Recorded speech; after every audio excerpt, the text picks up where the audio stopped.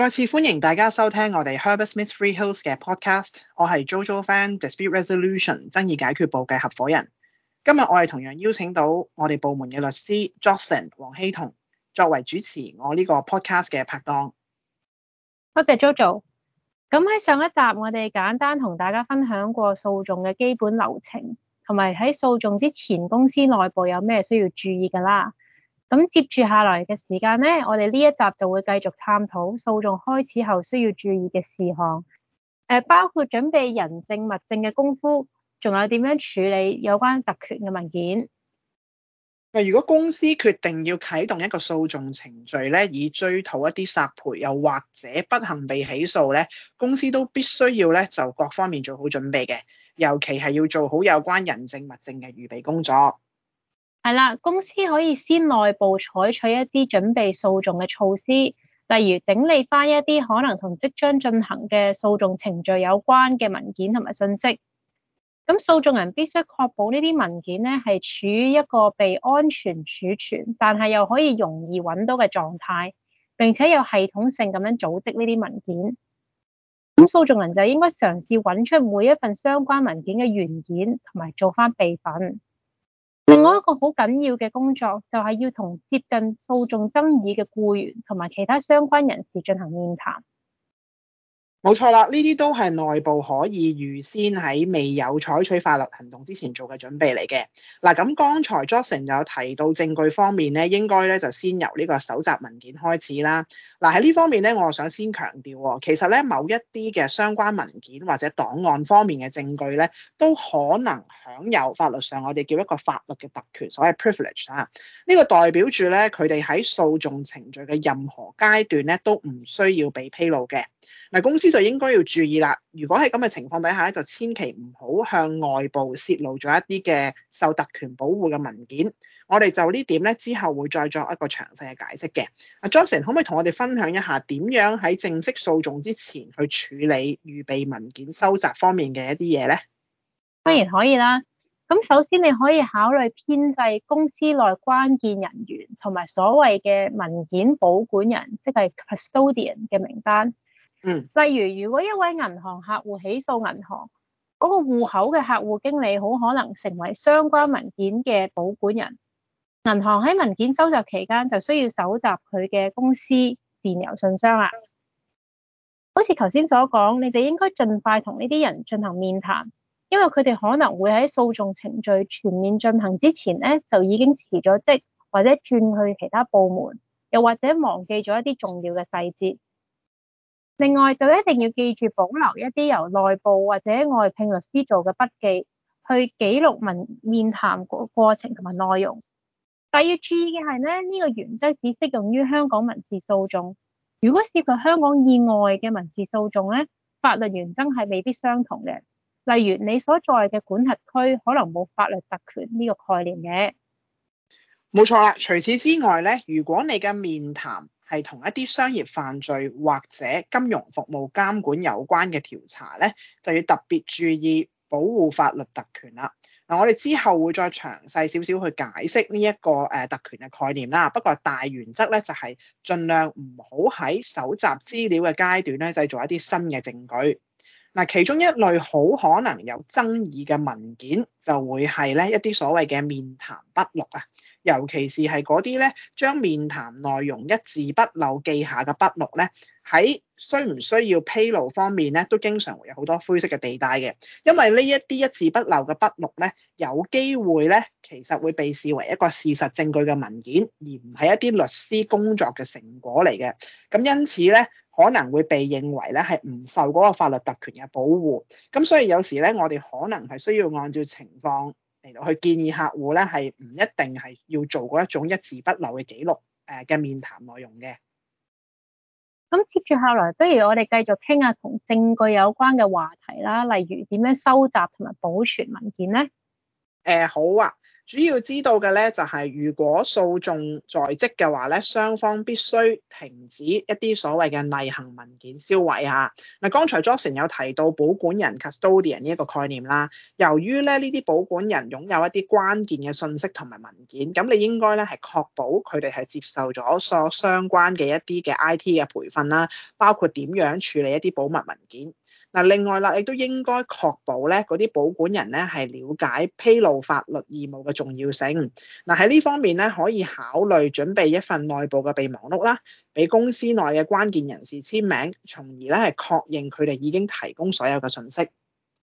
特別值得一提嘅呢，就係 IT 同事都應該要充分了解頭先我哋啱啱講嘅內容，並確認佢哋對訴訟程序咧係有某程度嘅認識，等佢哋為相關嘅電子文件檔案做備份，同埋可以因應訴訟需求咧就整理呢啲電子文件嘅。IT 同事咧亦都可以幫手保存其他關鍵人士嘅電郵帳戶入邊嘅內容，同埋幫佢哋製造副本嘅。嗱，咁你都需要咧，俾 IT 嘅同事去意識到咧，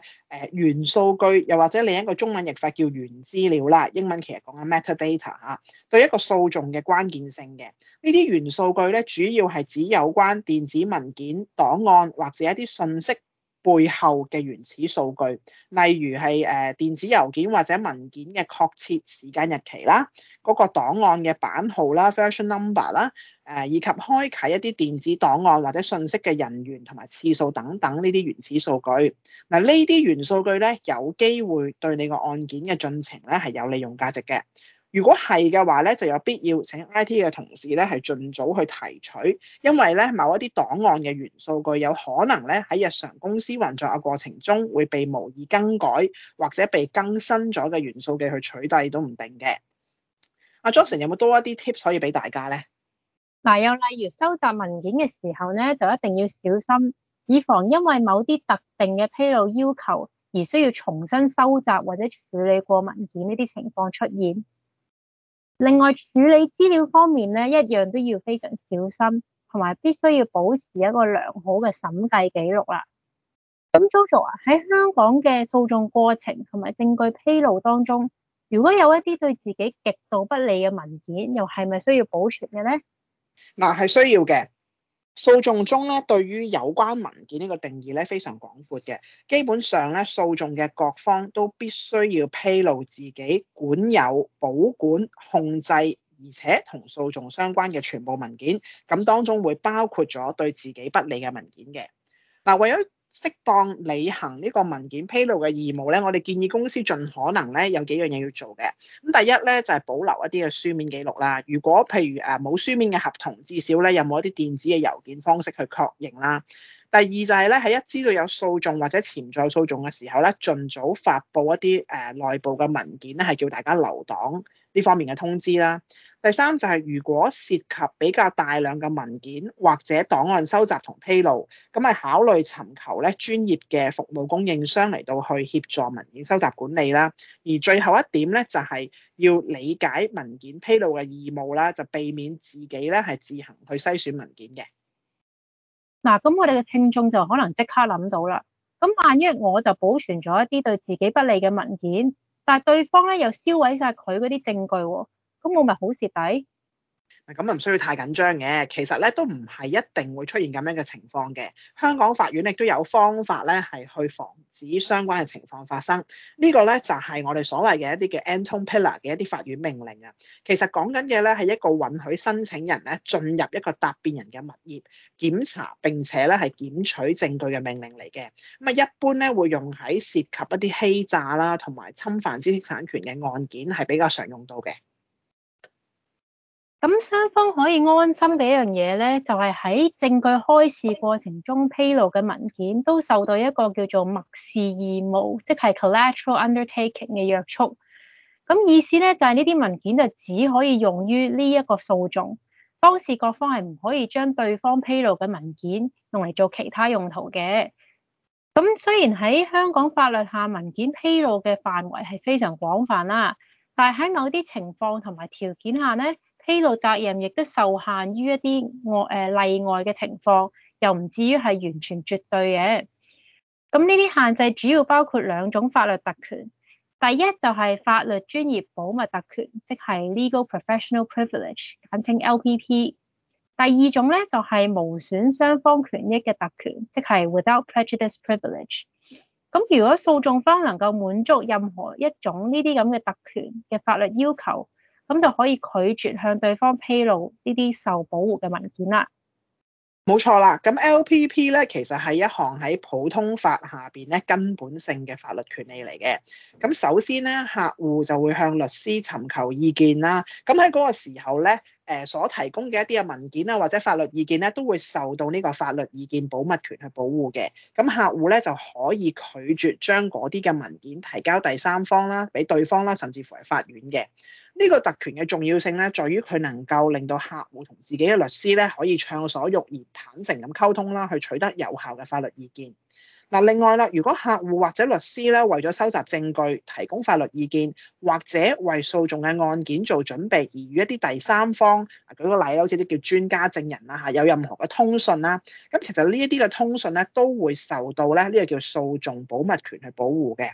咁另外一種喺香港法律下比較常聽到嘅特權啦，頭先Jocelyn 都有提到㗎啦，就叫做無損雙方權益特權 Without Prejudice Privilege。呢一方面嘅特權咧，一般咧係適用喺一啲以和解為目的嘅相關文件同埋討論嘅。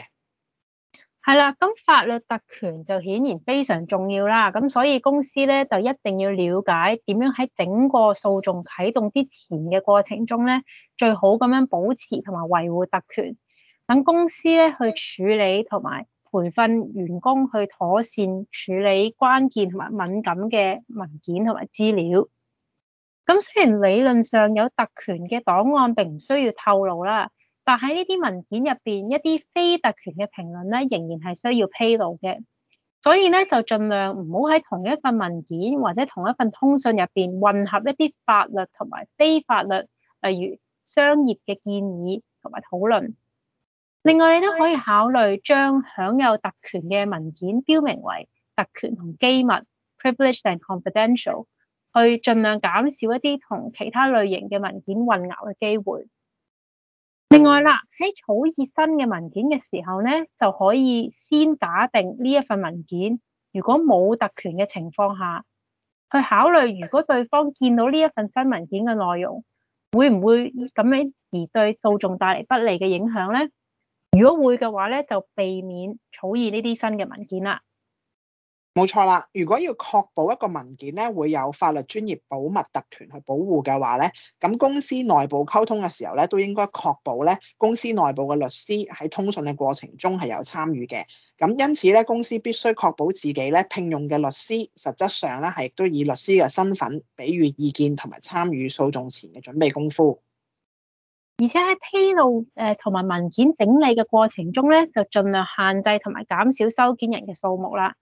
處理文件嘅首要原則係盡量唔好將法律建議複印或者傳遞俾一啲冇需要收到呢啲文件嘅第三方。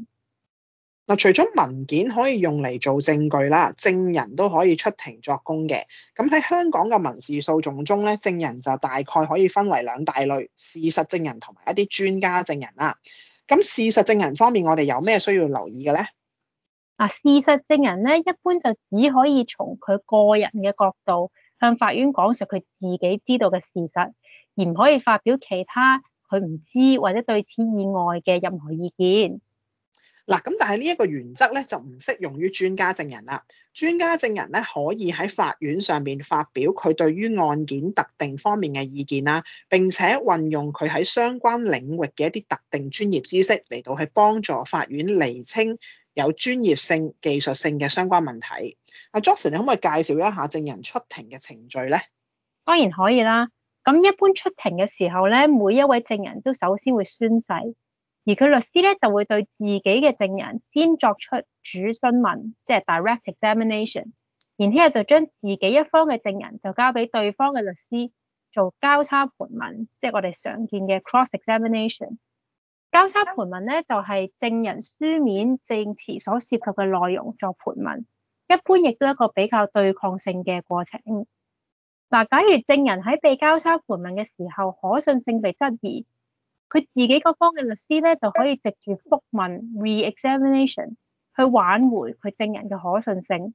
不過覆問嘅內容咧，亦都係限於對方盤問時候所問到嘅事項。係嘅，而一般原則上咧，已經提交咗書面證詞嘅證人咧，係應該要出庭接受律師嘅盤問嘅。如果冇到庭咧，咁雖然唔等於嗰個證詞咧就唔會被法院接納，但係一般嚟講咧，嗰個證詞嘅證明力咧會相應大大減弱嘅，因為法院冇辦法通過咧係律師對嗰個證人進行嘅一啲主詢問啦，或者係交叉盤問嘅過程中咧，嚟到客觀判斷嗰個證人嘅可靠性。咁佢哋應該幾時先至開始涉及專家證人咧？Jojo？